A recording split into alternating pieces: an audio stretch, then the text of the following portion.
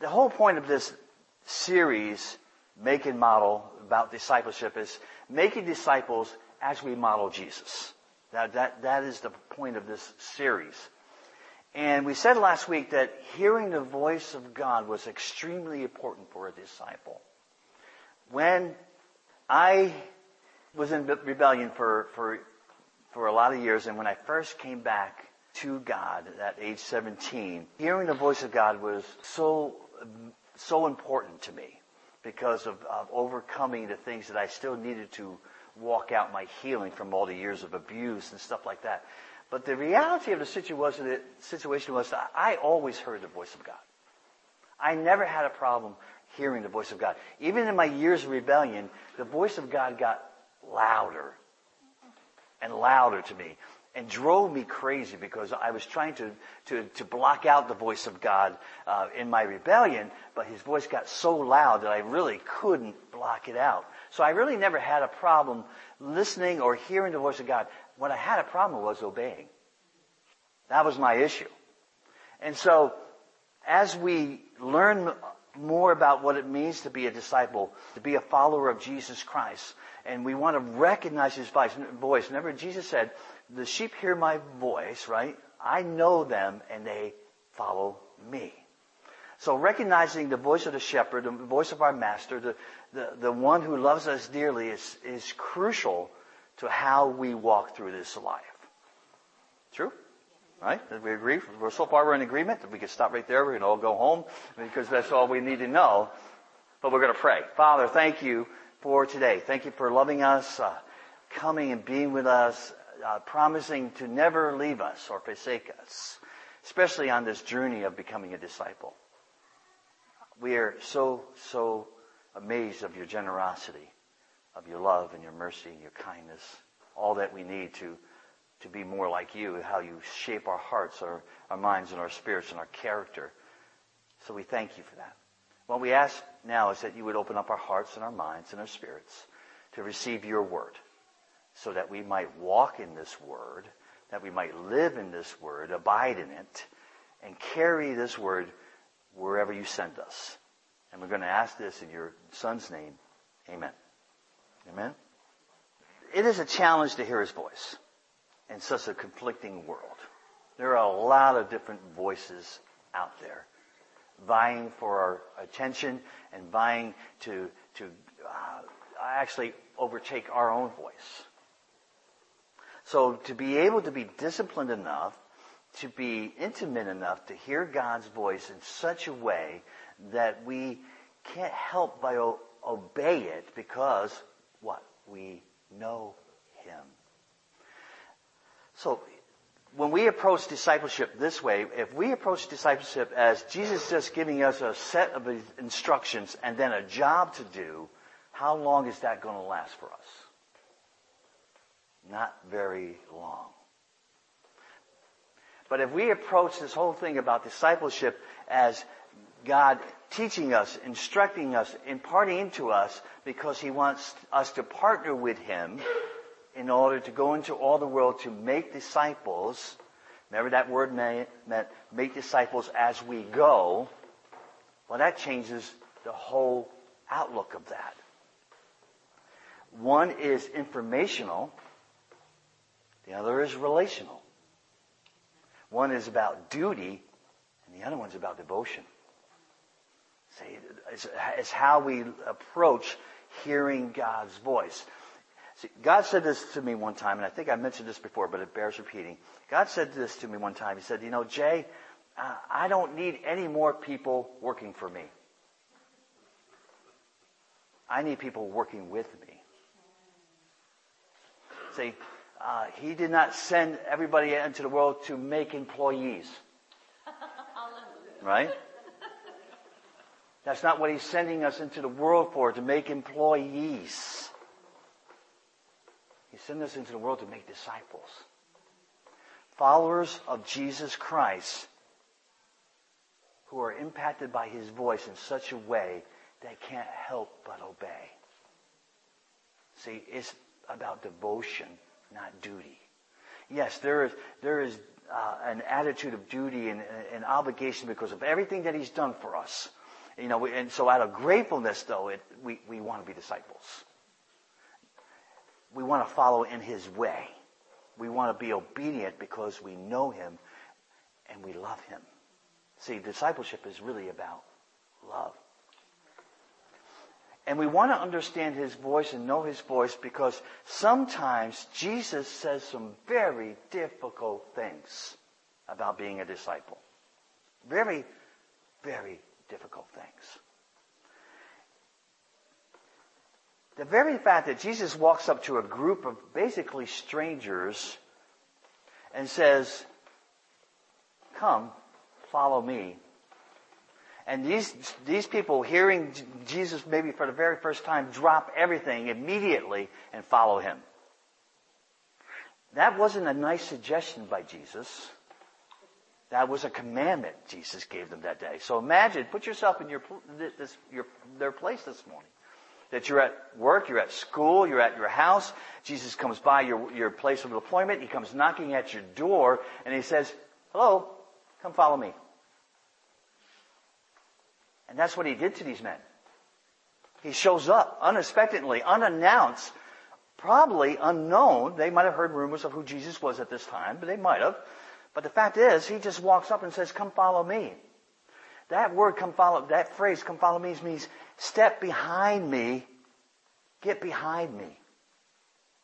And the attitude is, you're not just behind me, following me, you're behind me, following my heart, my purposes, my plans, my designs, and you no longer have yours. That's the role of a disciple. They walk in the way of the Master now. They don't walk in their own way anymore. Come get behind me. Come follow me. And if you're not listening to that voice, what happens? You can either miss that or you can miss the meaning of that. It's a commandment, but it's an invitation. See, it's a commandment with an invitation. It's important to hear His voice. Because here's a huge revelation that came to me. And maybe this is not a revelation to you, but it was huge for me when I was getting into this whole series and studying. Everybody in the world is a disciple. Everyone is. It just depends who they're following. And everyone is following somebody. And they're on a path that's going to affect them for all eternity.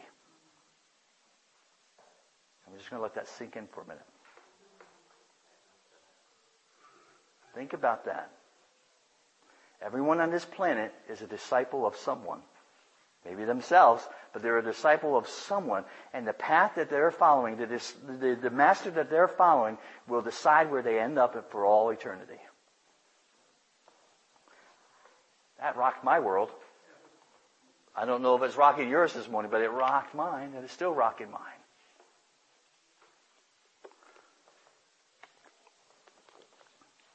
Kind of makes this whole Great Commission thing seem kind of out of our skill set, right? Kind of out of our ability, our talents, maybe even our heart capacity. Because it is. It is beyond us. This is why we need God.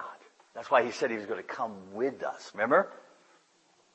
Go for and make disciples of all nations, baptizing them in the name of the Father and of the Son and of the Holy Spirit, teaching them to observe all that I've commanded you, and behold, I am with you always to the end of the age.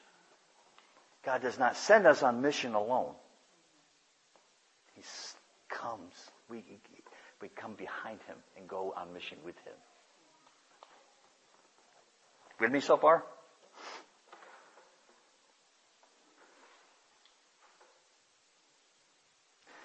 When Jesus asked you to follow Him,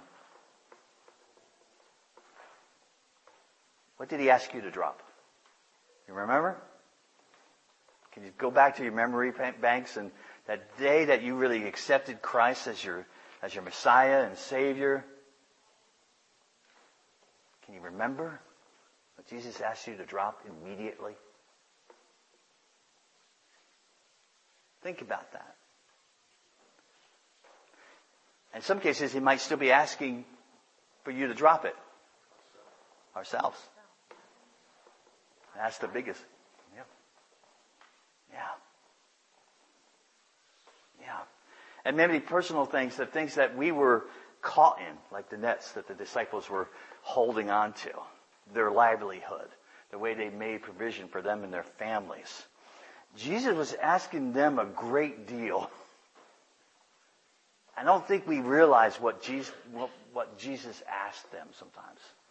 This is how they fed their families. This is how they lived their lives. It was probably a family thing that was handed down from father to son. This was huge. He was saying, the thing that you formerly did, I no longer want you to do. I'm going to make you fishers of men now. Discipleship is a heavy thing. It's a wonderful thing, and this is the greatest calling that we can go on. This is the greatest mission that can ever happen to us as sons and daughters of the Most High God. But we have to realize the intensity of this call. It's important to think about it and to pray about it. That discipleship isn't for the faint-hearted. If you've walked with Jesus any time, for any length of time, you know that it's not for the faint-hearted to follow Christ. Jesus lays down some really tough requirements to be a disciple. So how do we get behind everything that Jesus is saying? This is why we need to recognize His voice. This is why we need to know His voice. This is why we got to obey His voice. Because sometimes, what happens when Jesus says something really harsh in His Word? Will we get behind it? Will we believe what it says? And then will we apply it to our lives? Again, discipleship is not for the faint-hearted.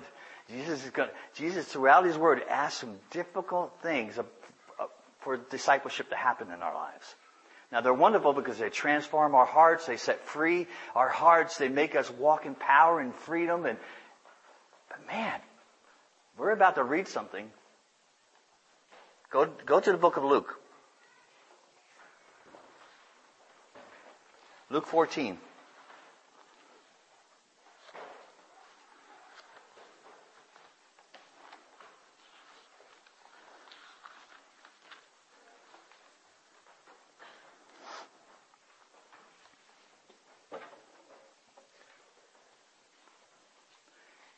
Ready for a very hard saying?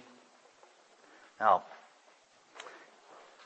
what I'm about to read is not hard because Jesus is hard, but because sometimes our heart is. Okay? Chapter 14, verse 25. Now great crowds accompanied him, and he turned around and said to them, if anyone comes to me and does not hate his own father and mother and wife and children and brothers and sisters, yes, even his own life, he cannot be my disciple. Okay, he's not finished. He goes on. Whoever does not bear his own cross and come after me cannot be my disciple. For which of you, desiring to build a tower, does not first sit down and count the cost, whether he has not enough to complete it? Otherwise, when he has laid a foundation and he is not able to finish, all who see it begin to mock him, saying that this man began to build and was not able to finish. Or what king goes out to encounter another king in war would not sit down first and deliberate whether or not he is able with 10,000 to meet who comes against him with 20,000. And if not, while the other is still yet way off, he sends a delegation and asks for terms of peace. So therefore, any one of you who does not renounce all that he has cannot be my disciple.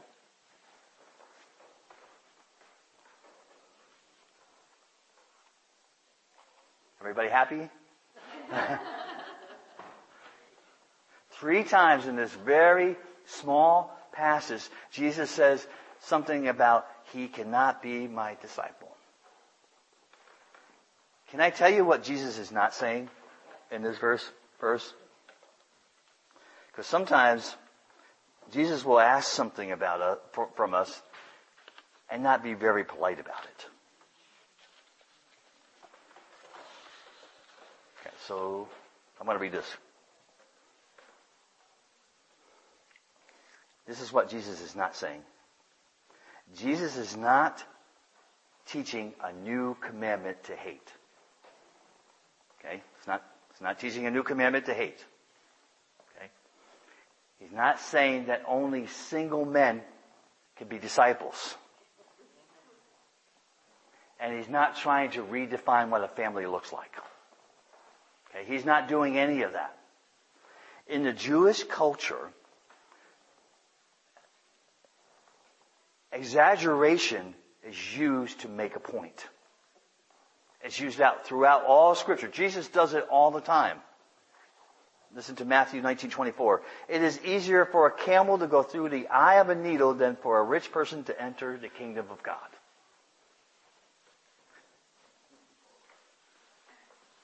The Jewish culture, that was a joke. People would have laughed at that because it would have seemed funny to them. The Jewish culture uses a lot of exaggeration in order to make a point, to teach an emotional truth to the situation. Let's read another one. King David did this all the time. Psalm 27:4.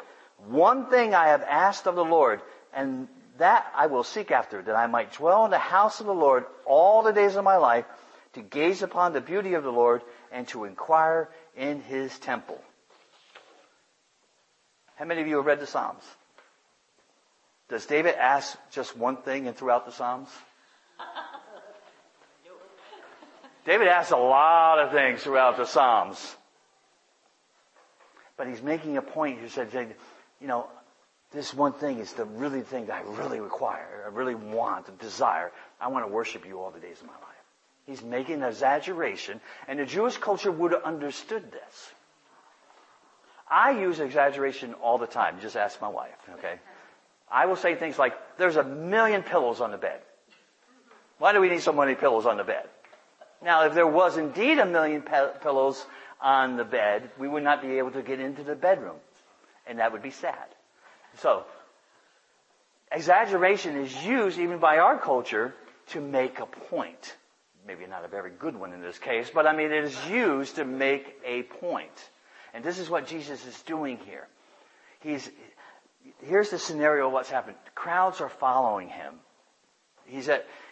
This is before any really hassles are given to him. People are loving him. People are just following him around because he's like a TV reality show to them. In a sense, they don't know what TV is, but things are happening. He's healing people. He's doing miracles. And people are just intrigued by this and fascinated by this. And plus, every once in a while, there's a free meal. Every once in a while, they get a free meal. Why wouldn't you follow Jesus? There's nothing required. Jesus is now going to correct this. He says, okay, all you crowds, you want to follow me? This is what it looks like. God is first, and you're not. This is what he's saying. That word hate there really means to have less regard for. Okay? Have less regard. He is really just saying, you shall have no other gods before me. It's really what he's saying here. What he's also saying is that, look, guys, the life of a disciple is going to be very difficult. And if you don't adopt this mindset that God is first, and having God is first, loving God first, helps you love your family, helps you love other people. If you don't adopt this lifestyle, when things get tough, you're going to bail on me. And we know that's what happened. But it's also a warning to us. Matthew 17:19 says this. And Jesus said, you shall not murder, you shall not commit adultery, you shall not steal, you shall not bear false witness, honor your mother and father, and you shall love your neighbor as yourself. Jesus is not talking about hating people. All throughout Scripture, he reaffirms the love of family and others. What he's saying is, we have to love God first. And when we love God first, we understand the role of a disciple better. That makes sense? That makes sense? I know but it's hard sometimes to think that Jesus would ask something so difficult as this, but he's not asking us to hate anybody. He's just asking us to love God first. This is why we need to know and recognize his voice. Because if we read that without the Holy Spirit teaching us what that means, we think God is a cruel tyrant that wants us to hate our family.